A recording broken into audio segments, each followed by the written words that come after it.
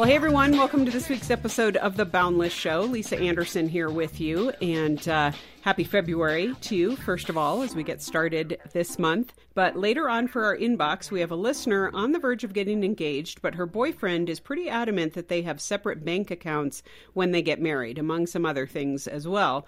And she's wondering, is this a reason to be concerned? Is doing so even biblical? One of our counselors is going to weigh in. And then for our culture segment, our friend Dr. Mike Bechtel is here to discuss a book he has written on overcoming people pleasing. Is that possible if you're a people pleaser? So it might be something you've struggled with. You're going to want to tune in to this. This is going to be part one of our conversation. So this time around, we're going to address some common fears that people pleasers have. Well, here we are for our roundtable. And we always think, as we head into a new year, what are some good topics to address? What would be great for people to know? And I think especially coming off of 2020 and now 2021, lots of things going on, lots of change, transition, whatever. So we want to talk about resting well. And I know this is something people don't think you have to put a lot of intention or a lot of effort into resting, but you actually do. Most people are burning the candle at both ends. Most people are way overcommitted. We've talked about here on the Boundless Show how millennials and Gen Z are really incredibly burnt out. In fact, generations being the burnout generations themselves.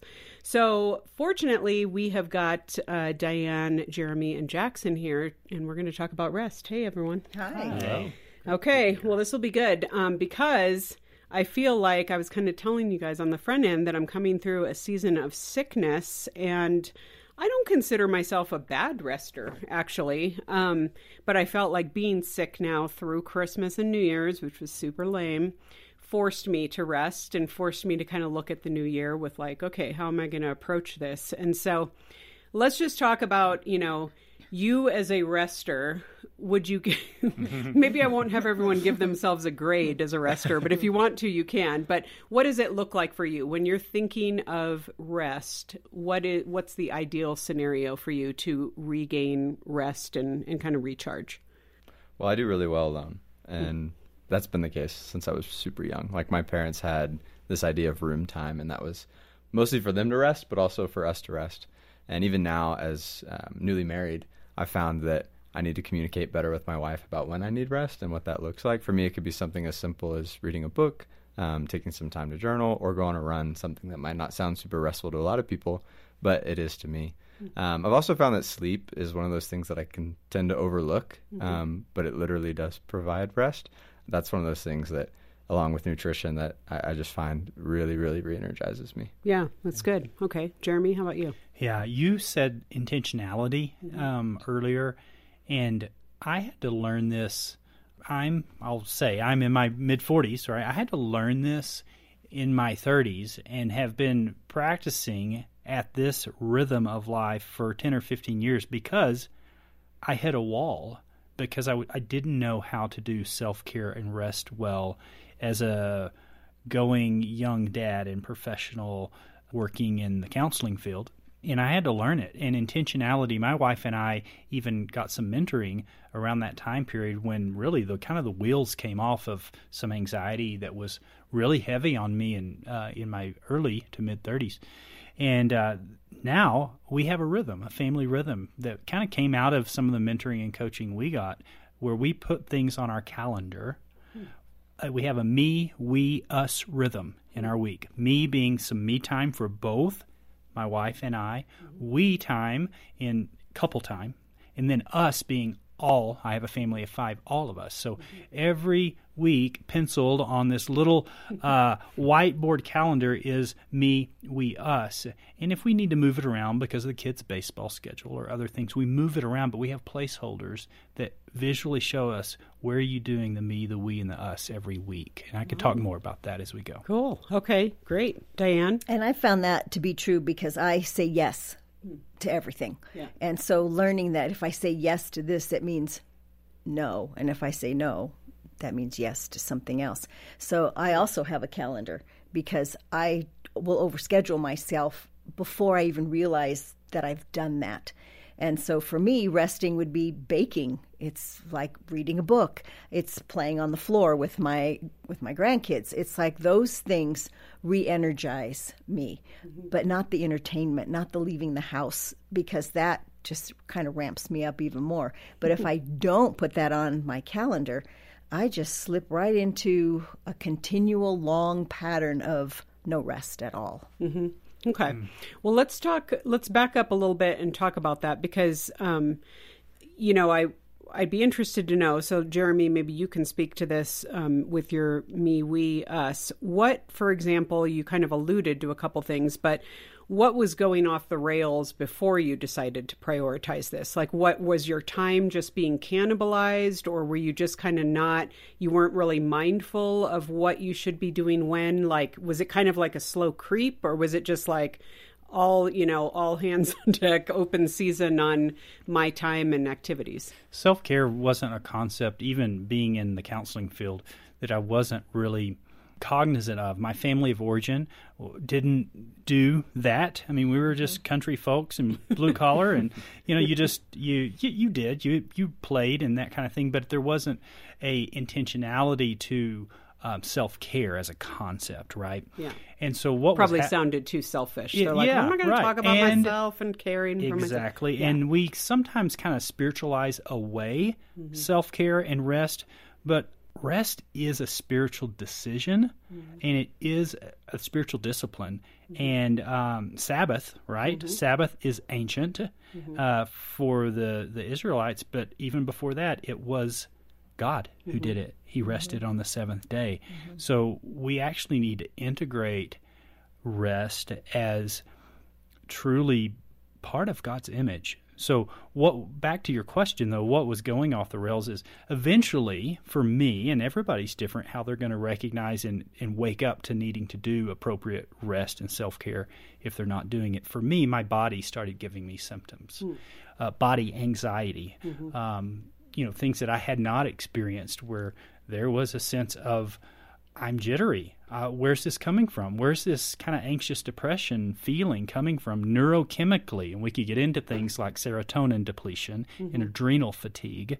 Those are concepts that folks can read about. Your body will give you signals and will do you a favor. Your body will do you a favor and speak to you. Yeah. If you can see it as that, and then I had to embrace that and got some counsel and care around that. And it helps me be a better counselor today. But I started having body anxiety types of, borderline panic type things that were coming out of the blue that I needed to attend to, and am better for having done it. Yeah. Diane and Jackson, what are some of the warning signs that you see when you realize you're way depleted on rest? In our family of origin, if you sat, that meant you were lazy. So it was a constant motion. You find something else to clean again. And so that concept of rest was you finally drop into bed and hope that you can sleep all the way through and then get up in the morning and start all over again. So you didn't want to be called lazy or have it be called out on you. So it was constant movement. So you take that into a school situation. I was carrying 16 credits. I was working part-time. I was teaching a Bible study. I was mentoring girls. And so it was this constant, and much like you were saying, Jeremy, I started panic attacks. And I actually loved them because I was also struggling with my eating disorder. So that meant I burnt more calories. So it's like, oh, good, I just had a panic attack. Let's see, that's probably about, 50, maybe 75 calories.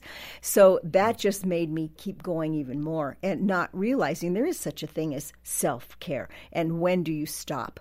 And then when I got bronchitis and walking pneumonia at the same time, ta-da, I had to sit down. And then you feel guilty because you don't realize your body is saying you are done and it's okay to rest. And I think you have to give yourself permission to know it's a skill. Actually, I had to take the fun out of the concept by saying, but relaxing is a skill. I mean, Google that and you're going to find a lot of articles, even secular articles, just about body relaxation, progressive muscle relaxation. Relaxing is not only a mindset, a spiritual discipline, but there are some true skills to doing it well for yourself. Yeah, exactly. I also think that it's very easy to realize, okay, I do need rest upstairs, like in your mind, but then to actually get your body to agree with that. More importantly, your schedule, like you guys were said, with the calendar and figuring out where can I actually schedule that rest. Because that's what I found going through major life transitions, whether it be entering college or leaving college, getting married, starting your first job. And like Lisa mentioned, the burnout generation, that's super common, man. I have so many friends that just started a job and all of a sudden they want to quit working. They want to find a different job. They don't like what they're doing. And I don't know if that's super common across all generations, but I'm certainly seeing it in a lot of my friendships. And it's because, like you mentioned, Jeremy, it's that skill that you have to learn. And then if you don't have people around you that are encouraging you, practicing it with you. Or calling you out on it. Exactly, yeah. And that's where I was headed, Diane, the calling out part. Because I found that in my life, I struggle in identifying when I'm restless or when I need rest. I need other people to point that out for me. Yeah, that's a good point. It needs to be in a rhythm. God gave us a calendar. And he said to show that you are insufficient and I'm sufficient by stopping on the seventh day. And I encourage a body, mind, and spirit lens to self-care and rest. And even now with clients, if this is something that needs to happen and needs to be awakened in their lives, we'll build a self-care menu with a column for everything that affects you at a body level. And it's different for every person. What speaks to you, what ministers to you, helps you physically. You mentioned jogging. For some people, it's going to be any number of things. But where at a body level? At a mind level, what are things that psychologically help your mind stop working? And then spirit, where's your spiritual care? Where are your relationships? And then pick something off of your self-care menu every so often, and have bigger things like vacations, right? Those are a type of self-care. And then smaller things that you can do 10 minutes in your office between meetings. And so I will say, here's a self-care menu, just like that you've built, and just like a buffet at a restaurant, right? You don't pick the same thing every time, but go pick where is your need, where is your hunger, if you will, off of this menu, and take a sip, a drink, a gulp, and every so often a swim out of this, because self-care, it's like hydration. You need little sips at times. You need full-on drinks and gulps, and occasionally, at least a couple times a year, some retreats or vacations. And that's a structure. If you will build that menu for yourself and commit to that rhythm in your relationships with the spouse or with just your community group, to be accountable to that. Well, it's so hard when you are constantly looking at other people and how they're doing their rhythms and living their life. And I think that's what's so tricky for millennials and Gen Zers in particular, because there's always that person, like to Diane's point, for her, it was the family comparison of this is what it looks like to be productive, to be a contributing member of this family, whatever. And if not, you're substandard or whatever. But right now, it seems to be this idea of, okay, you can have your normal job, but you better be doing some kind of like super passionate, life-giving gig on the side. Because, I can't even tell you how many people I know, like whether it's a niece or a nephew or friends who are in their 20s who are like starting photography businesses or doing, but they don't realize that even though they enjoy it, that's also a lot of work, and that's taking time. This is in addition to full-time jobs, or they're doing some other like graphic design on the side, or they're doing something, chasing something else, building something, getting into cryptocurrencies, or God forbid NFTs, which I'm just like, that's going to just kill us. Let me tell you that right now. We'll do a roundtable on that in the future. Anyway, that whole idea of like, wow, how do you prioritize? Like, what does that look like? And, Jackson, maybe you could speak to this because you're a youngster here on the panel. You mentioned sleep. Yeah. I think that's one of the first things to go. Right. I remember being out of college, working full time and joining up with friends after work, going up to Denver for the entire evening, getting home at 2 a.m. and getting up and going to work the next morning. Yeah. That clearly does not happen today. I'm way too old for that. But the fact that I mean, it's not just like every 20-something should be doing that. So how do you find within your groups of friends people who are willing to be normal? I mean, is it even possible? Point. Yeah, well, choose your friends wisely, I would say. Or hang out with like old people. Right, that's my solution. But honestly, to that point, I'm glad you brought that up. I found that surrounding myself with maybe just one or two older men for me, and then older women for friends that are girls, is really helpful because you can just learn so much about how they live their lives. Mm-hmm. I think that like Jeremy mentioned, the sleep component, it's different for everybody, right? You learn your sleep schedule and the way that it gets affected or thrown off. One funny thing I did, and this definitely isn't for everybody, but every now and then, probably once a month, I'll choose a Saturday where I just go to bed at 5. And then I get 10 hours of sleep. And it just kind of restores that weekend sleep for me. I might miss out on a friend thing. 5 p.m.? 5 p.m., yeah. Oh, my Sorry, Lord. yeah. Okay. Not 5. I've just had to process that. Yeah. Okay, yeah. Go ahead. And it's very uncommon, very different, but I just do it. And I'm able to fall asleep. My body's just kind of adjusted to it over time. And I wake up Sunday morning, and I'm so rested, so rested. Mm-hmm. And then I just can kind of go throughout my week.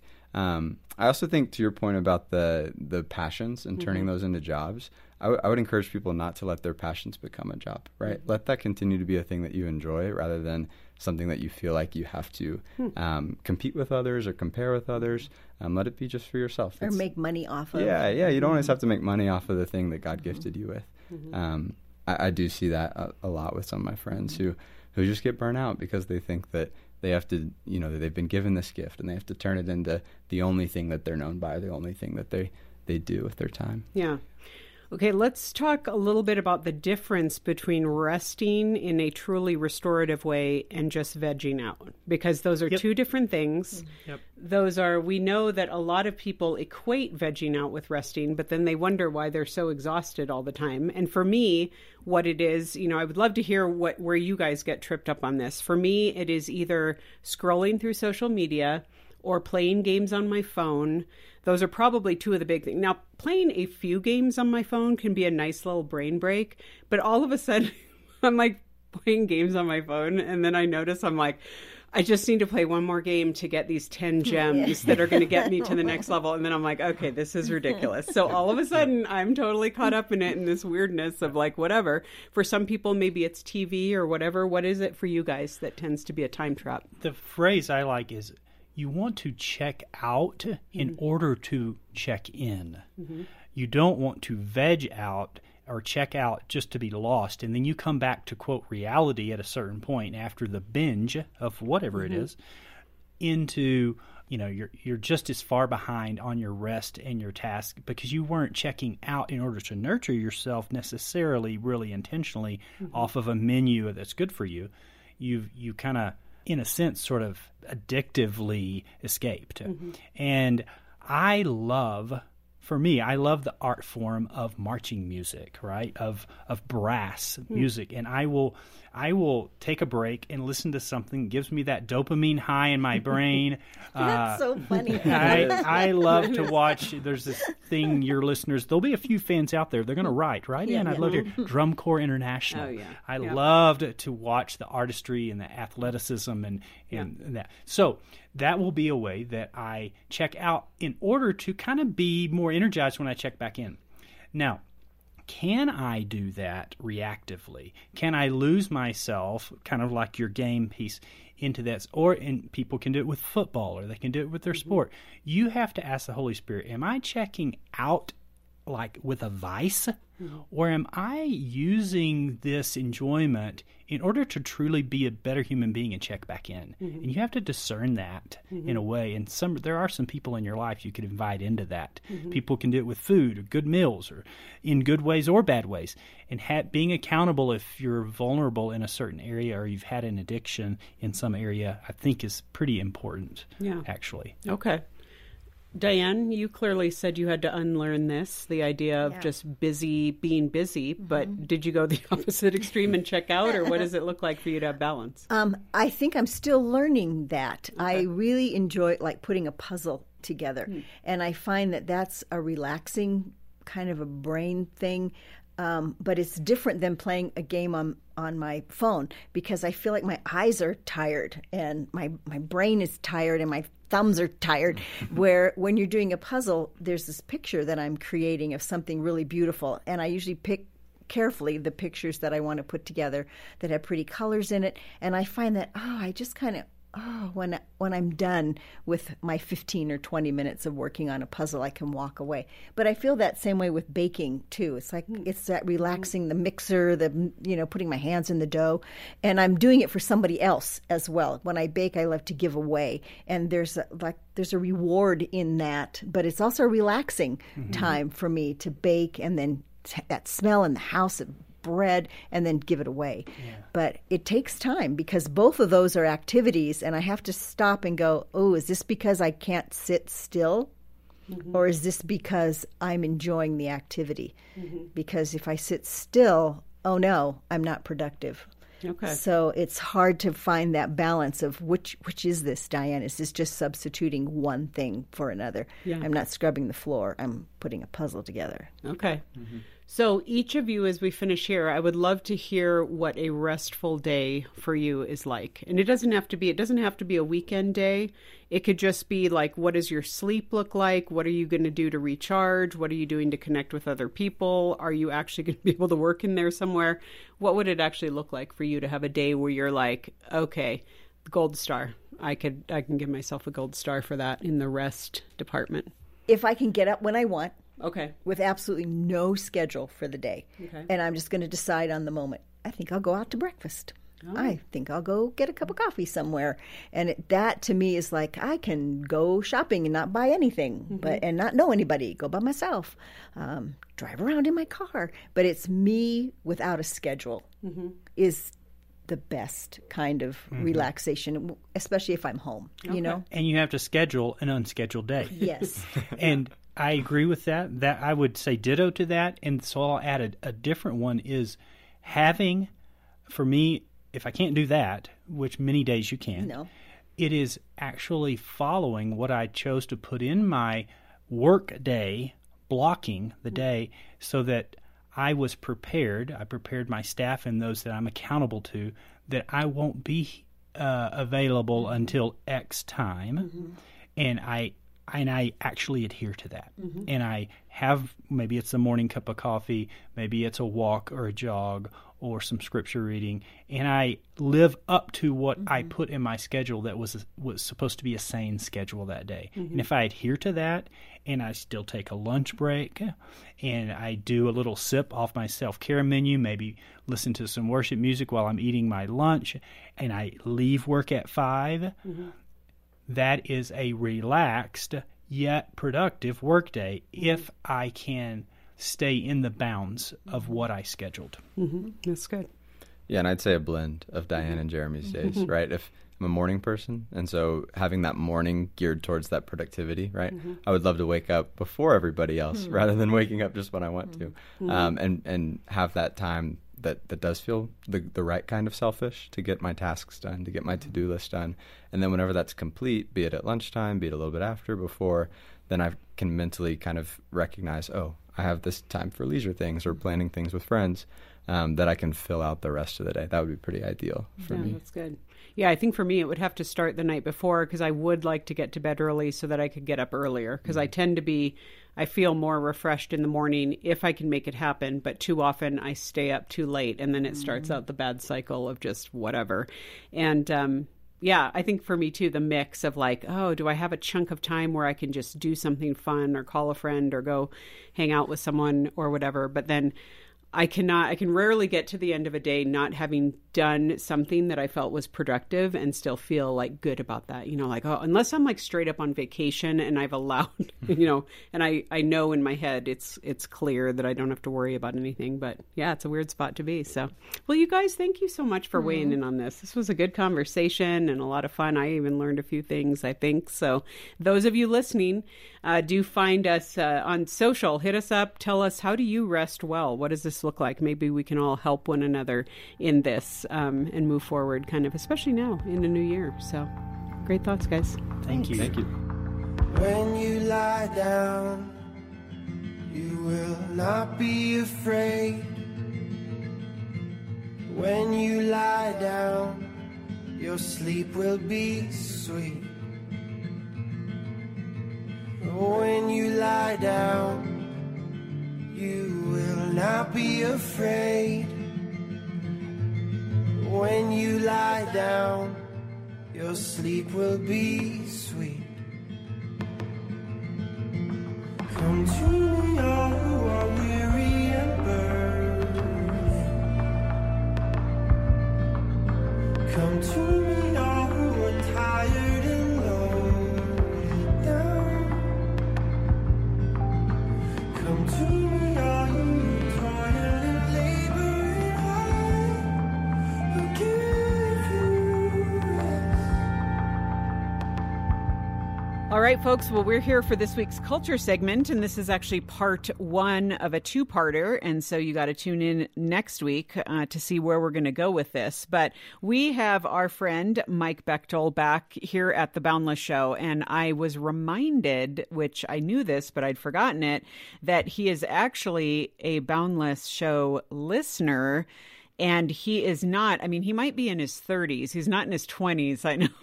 But he's a fan of all things Boundless. And Mike, welcome. Thank you very much. Privileged to be here. Super great to have you here. And he was telling me that his wife was like, "Are you going to be on Boundless when you get to focus on the family?" And he's like, "Yeah." So we're always grateful when you can join us. And you guys know we've talked to him several times on the show in the past about themes from other books that he has, including people, difficult people.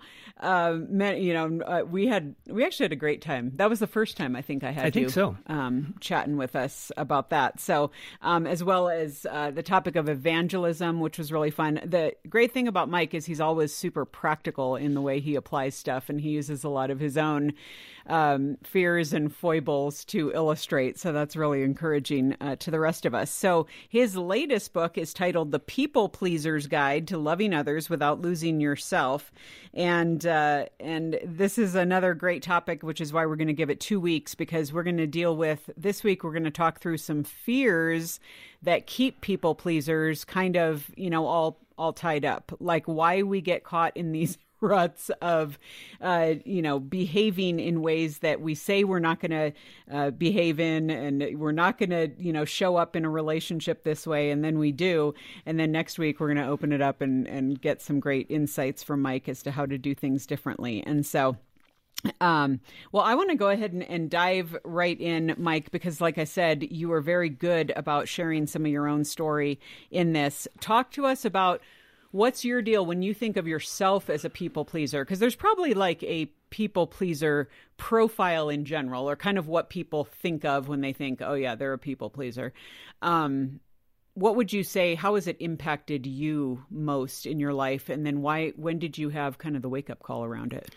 I think I've learned that people pleasers don't always know that they are. Mm-hmm. They just know that they don't necessarily feel good about themselves.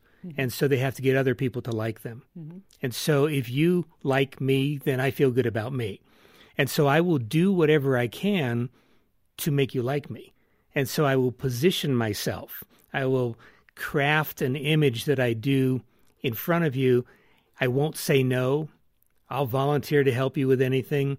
I'll make compliments about you. I'll do anything that I can to get you to like me, or to get your feedback in a positive way, because that's where my self-esteem comes from. So I don't have it internally. And I think at a certain point, you just get tired because it's a lot of work holding up an image.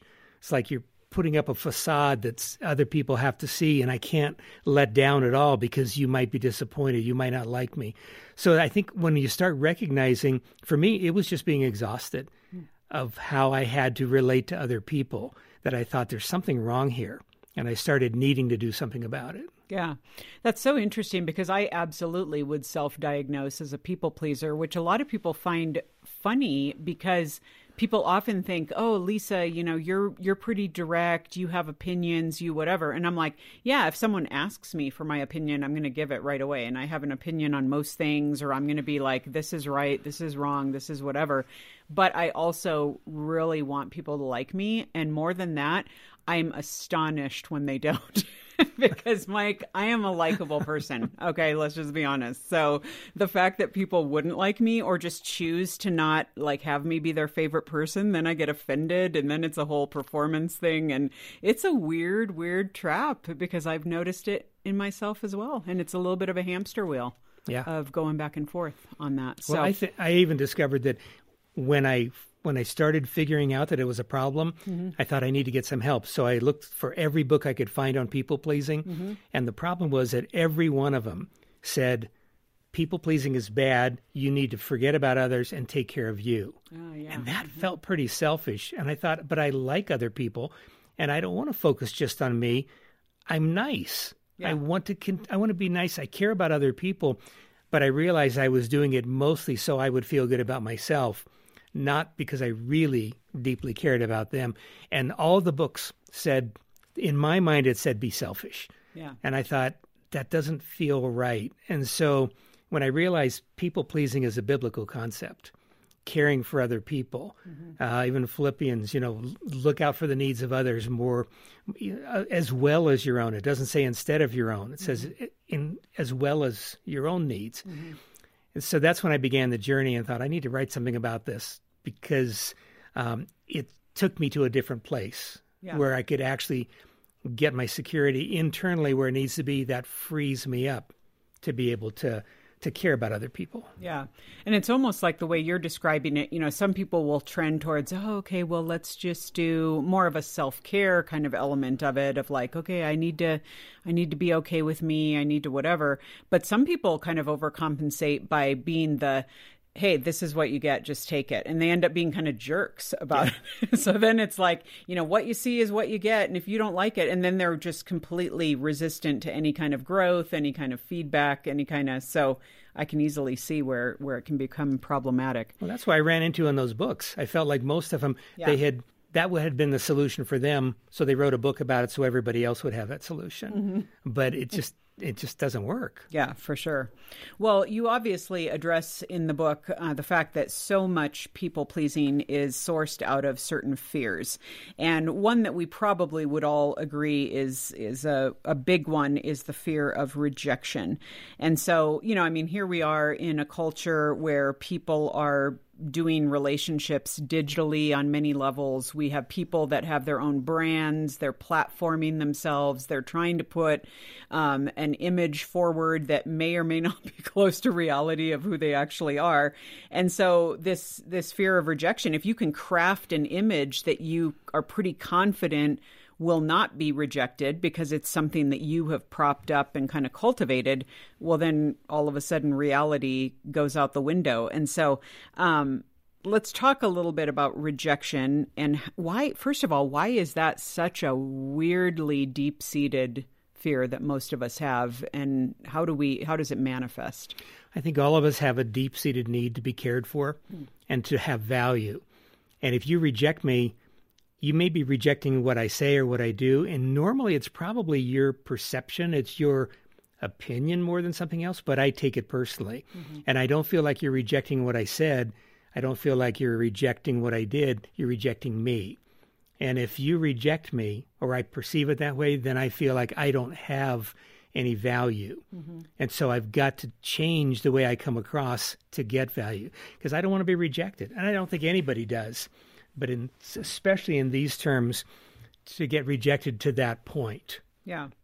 And I think that's so good because you actually say in the book, in fact, you say here, for healthy people, rejection is a disappointment they learn to handle. For a people pleaser, it can become a crippling commentary on their personal value. And I feel like that's kind of what you're saying, where it pivots of like, all of us are going to face something where someone disagrees with us, or they're like, nope, I don't want to do that. I don't want to hang out with you. I don't want to, but it's usually something to do with a choice that they're making or an opinion that they have. It's not a necessary commentary on you, but it's so easy to internalize I that. take it that way. Yeah. Because I know how I feel about me on the inside, and if it's not good, then I assume you must be seeing that and feeling the same thing. Yeah. So I project that on you. And so now I'm believing something that may not be true. Okay. So what does it look like for a person who knows that they're going to, or I mean, they don't necessarily know it, but they're going to people please because they fear rejection? What are some of the things that you're going to see them doing?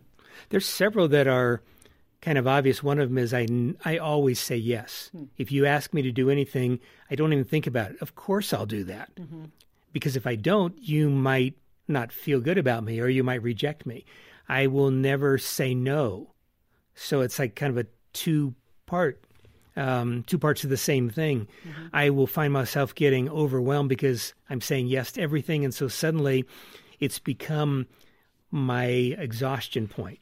I think usually I start feeling exhausted because it's so much work to keep this up. But those are probably two of the biggest ones, is I will say yes to everything and I will never say no to anything. Yeah. And so now I'm at the mercy of whatever you want me to do. In fact, I will volunteer to do things, whether you've asked me or not. I'll find a way to do that. Yeah. And so now I'm setting myself up that way. Okay. This is like the profile of every Enneagram 2, who is absolutely playing, that whole idea of like, of course, I'm going to anticipate your needs. I'm going to do this for you. I'm going to show up. I'm going to be the savior. But you better also be that for me too, because this is you scratch my back, I'll scratch yours. And then the resentment sets in when their expectation of how you should be behaving toward them doesn't quite pan out.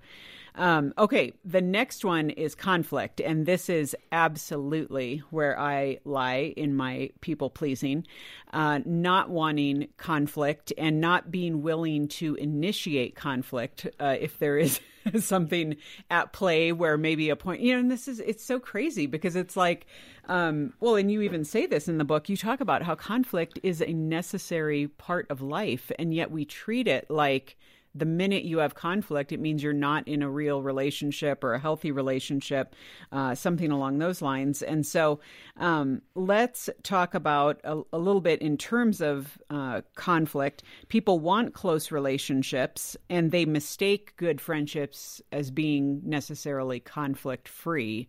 But why would you? And as a result, we just have a bunch of surfacey relationships. So no one is going to say, oh, I just want to be super shallow and don't want to ever have conflict with someone and just let it be like that. But clearly we are wading frog in the kettle into this. So where do you see this kind of come to play? Well, I think a lot of it is just that we're uncomfortable around anger. We're uncomfortable when we see conflict. And for someone that's a people pleaser, a lot of times it's like, I will just back away. I'm not going to engage because I'll change the subject. I'll talk about something different. I'll use humor to diffuse a situation because it's just so uncomfortable. I remember growing up, my dad was really nice. And I don't remember him ever being angry. I think he was, but he held it in. So I learned to do that. And I learned to avoid conflict, partially because I read a Christian book by a well-known Christian author when I was a teenager who said all anger is always wrong. And so you should never have anger. It's sin in every case. And I remember thinking, okay, then I need to not be angry. So I was, but I'd stuff it. And then I would make you not think I was angry. Because if I'm angry, you might not like me because I watched other people and I saw angry people. And I thought, people don't like that. They're kind of out of control. And I don't want to be that way. So I don't want conflict. I don't want anger. And so I do everything I could to avoid it. But then you get married, or you get into a relationship, it's like at some point there will be conflict, and it's like, okay, this thing just fell apart. No, it probably is a turning point. It could be the healthiest thing that happened if we learn how to handle it. We almost can lean into it. Conflict can be the strongest thing if we are honest about it. We're not using it just to explode on each other, but to be able to have some real issues and real dialogue. It's like that opens the door to it. But it's how we handle that emotion. Yeah. So it seems like, in an ideal world, you're going to be dealing with healthy people who can talk things out, who can acknowledge like their own fault in a situation, and then you can, and you work it out and stuff. But what about when it backfires on you? Because I've been in situations, Mike, where, I tried to broach a topic or tried to address something or say this hurt me, whatever, in this behavior. And then all of a sudden I became the person that was like, oh yeah, Lisa, she's just going to come after you and like say something like whatever. And then I felt, then I was like, well, that clearly didn't work. So it was kind of like, I don't know. I felt like it was something where I was trying to be very honest about something, and all of a sudden I was painted as a jerk. So do we just need to recognize who's healthy and who's not and how to go after that? Kind of. Because I think there are going to be people, we can't please everyone. Mm-hmm. There are going to be people that if I am truthful, they are not going to like it, and they might respond in that way, and I can't fix that. I can't force them to feel differently. But at the same time, Scripture says to speak the truth in love, and I think that's not just a cliche. I have to think, so what does that look like? If I'm going to say that to someone, if I'm bringing up my opinion, one of the best ways I think that we can do it in a practical sense is just to slow down. And instead of responding when we feel like, okay, I have this, I'm ready to say it, even to pause for 5 seconds and think, is this really going to be helpful? Is this what I want to say? Is it true? Is it accurate? And is this the best time to say it? Is this the best way to say it for that person?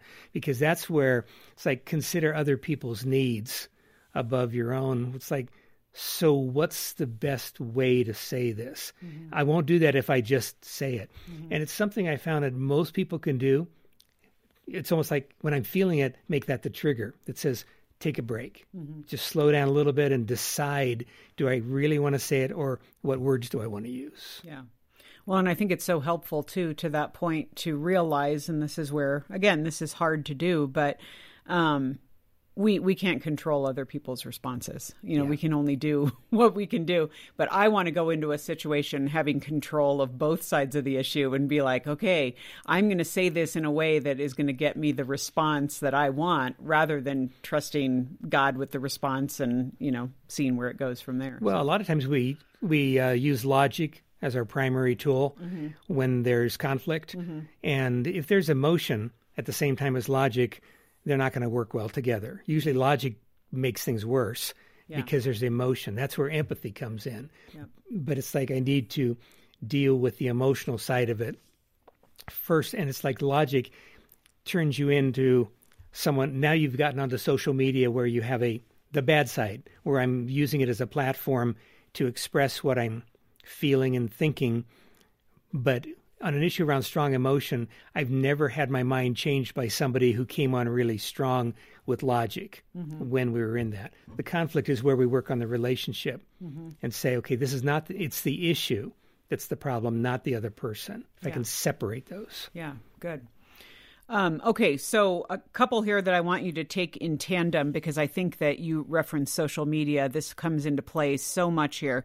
Both the fear of invisibility and the fear of inadequacy. And, we're in a culture where, because of digital platforms and outliers, it's like everyone can be so enamored with people that they have never met, people that are not in their lives, people that they think are so amazing because all they've seen is a social media profile or LinkedIn.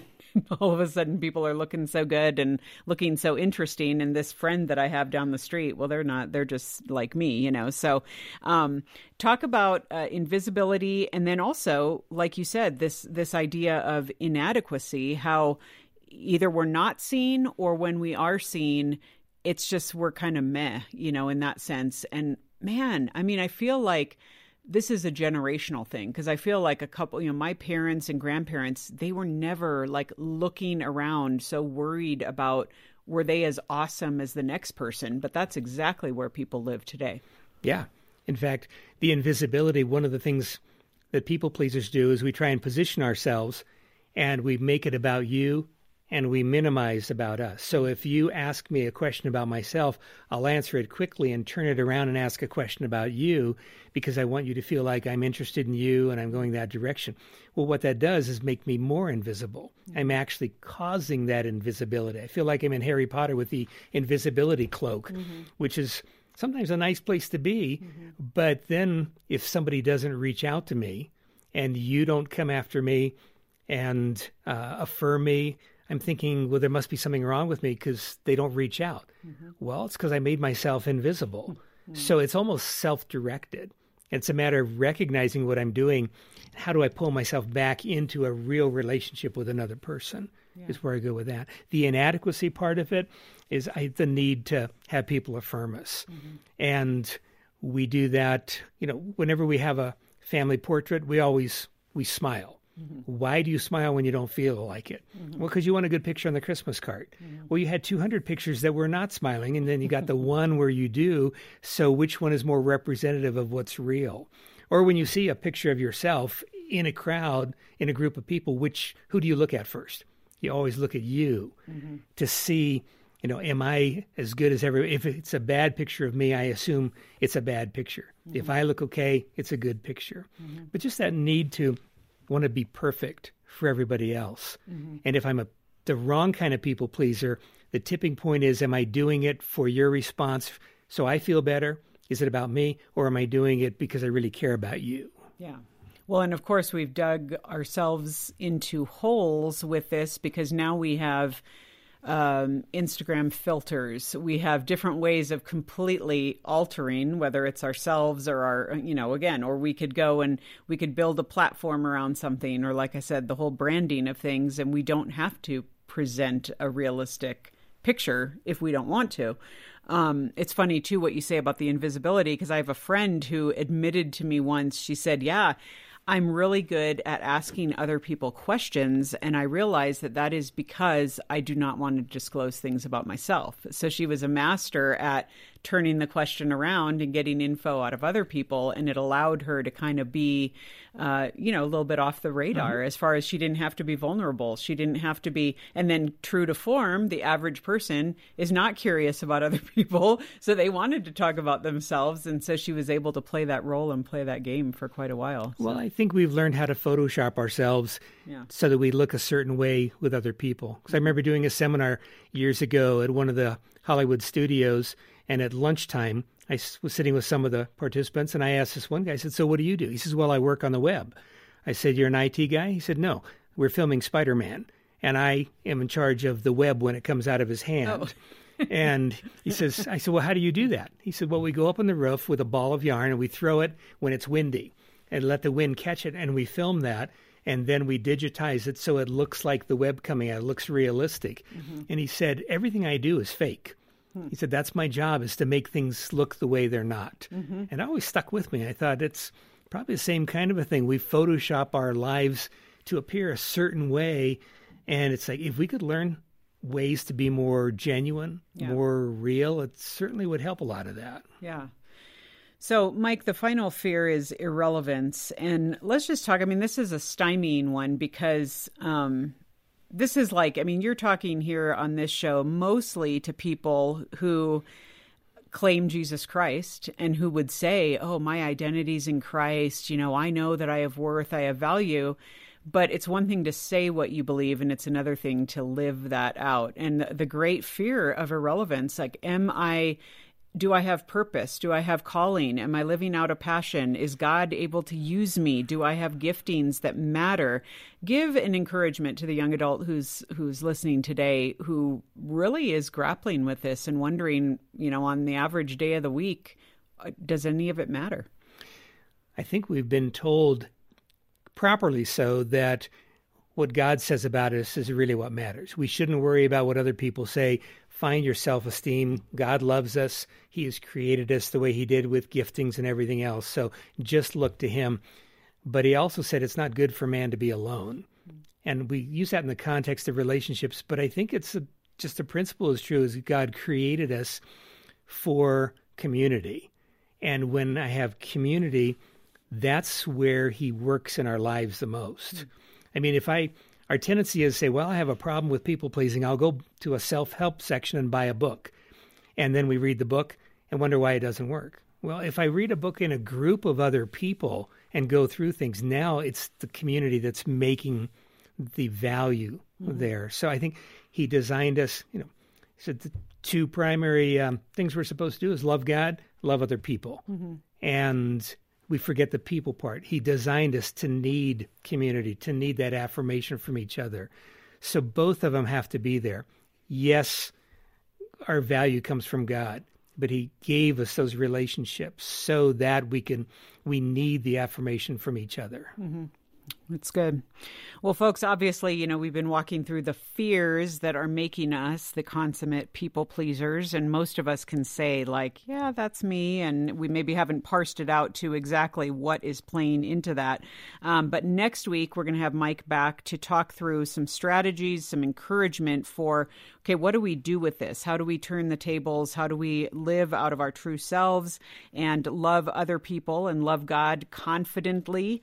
You'll hear that word next week as well. Again, the book is The People Pleaser's Guide to Loving Others Without Losing Yourself. We've been talking to Dr. Mike Bechtel. So, Mike, you're going to join us next week?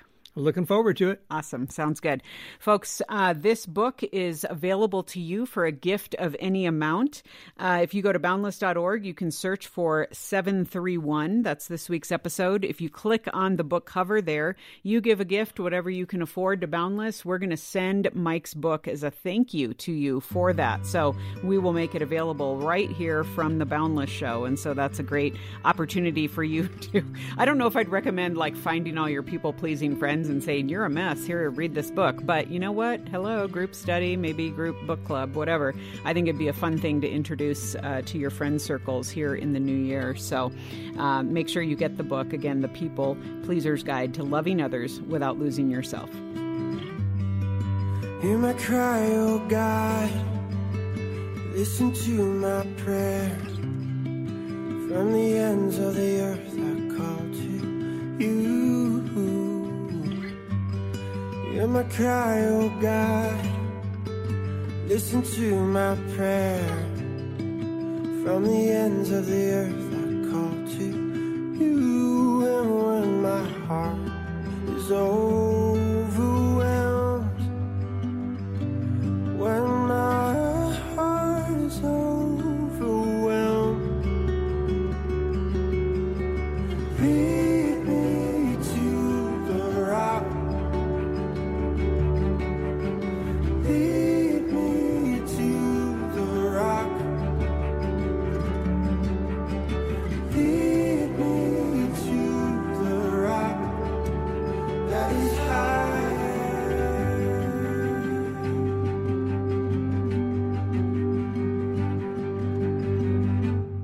Well, folks, we are opening up our inbox where we answer one of your questions, and we love it when we can bring in one of our licensed professional counselors here at Focus on the Family and Boundless. And today we have Glenn Lutjens. Hey, Glenn. Hi, Lisa. Great to have you. Okay, we were just talking beforehand about how this is actually becoming a more common question, but whatever way you look at it, it is a sticky situation because a lot of opinions, a lot of ways to weigh in on this one. So I will go ahead and read it for you and let you take a stab at it. Okay. Our listener says, my boyfriend and I are about to be engaged. Last night we talked about what our finances might look like once we get married.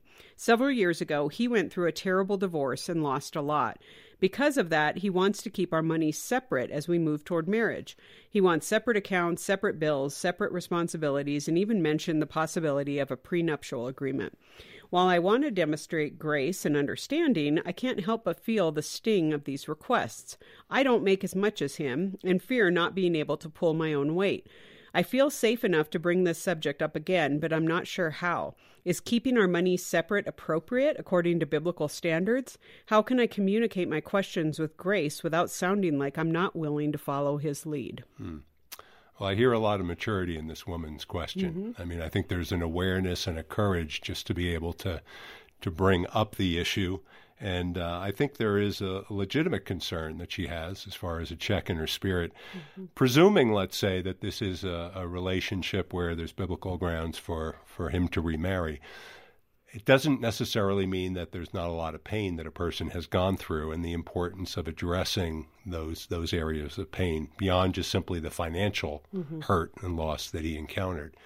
So I would want to understand what maybe he has done to process and work through that. You know, has there been any type of post-divorce counseling? Has there been any type of divorce care support group that he's gone through?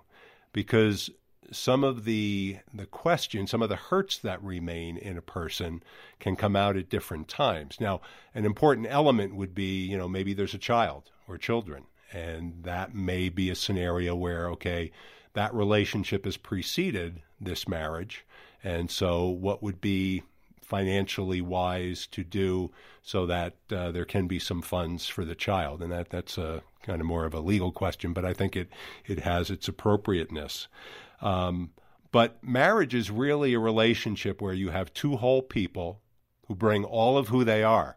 I think it's the one relationship where socialism really does work, where you have to, you're bringing all of who you are with another person who's bringing all of who he or she is, and now they're uniting, they're becoming one. So yeah, they still are separate and whole, but they are coming together, and what one has earned becomes important. So I think it's a situation where he may still have some work to do as far as processing through and working through his past divorce, and the hurt, the frustration, the disappointment, the concerns that he may still have. So one of the ways in which she might be able to approach it is just really come forward and say, I really want to understand your heart. I want to understand the hurt, maybe the fear that you still have. Can you share that with me? It's important for her to recognize that his reaction is probably not largely about her, if at all. It's about the old wound and the pain that he's encountered. So if she can hear his heart express that pain and voice that in a constructive way, then I think it's possible for her to be able to give voice to her feelings and express herself. So what would you say in general about the person who's wondering about moving towards marriage? You know, it could be this individual or someone else. Just the whole idea of separate accounts, separate systems, you know, even prenups and whatnot. I mean, is there any concern, like say for this guy in particular, that the fears might bleed over into other areas? I mean, if, you know, again, because I would look at it and say, okay, really? I mean, are you going to be that tied, or are you that much trusting in finances that you think our relationship will only succeed if it is separate? I mean, is that conversation, Right. Who can have that conversation with him?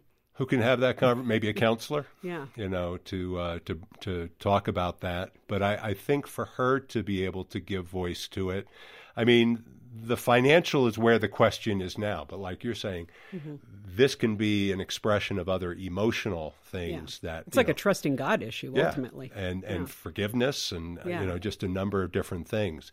If we don't work through that first and then we enter into another relationship, it has the potential for the old stuff to never really be fully resolved. Okay, good point. So definitely a yellow flag, if not a red one for now, to find out where is he, what's he thinking, you know, with this. And being able to really hear his heart well. What is his concern? Is he willing to recognize that this is not simply about what's going on now, but what's taken place in the past? And does he recognize maybe that there are some steps that he needs to take to work through that so he can move forward in a constructive way? Great. Okay, cool. Well, Glenn, as always, thank you so much for weighing in on that. Folks, we have reached the end of our show. So as always, we like to encourage you to usually do a couple things. Those of you who are newer listeners, make sure that you're actually subscribing to the show on your favorite podcast platform if you want it delivered to your box every week, and you can have it right there. Or if you need to stack up a few and listen to them then, that's totally fine. And then also make sure that you are sharing it with your friends, because that's a great way for folks to hear about podcasts. I mean, you've probably heard about great podcasts from other people who've been listening to them. And so The Boundless Show, we would love for you to share it with someone, whether that's just straight up in person or whether you're doing that on social or whatever. Let other people know about the show, and then you can all listen to it and discuss. So otherwise, I will see you around next week. I'm Lisa Anderson for The Boundless Show. The Boundless Show is a production of Boundless.org. Focus on the family.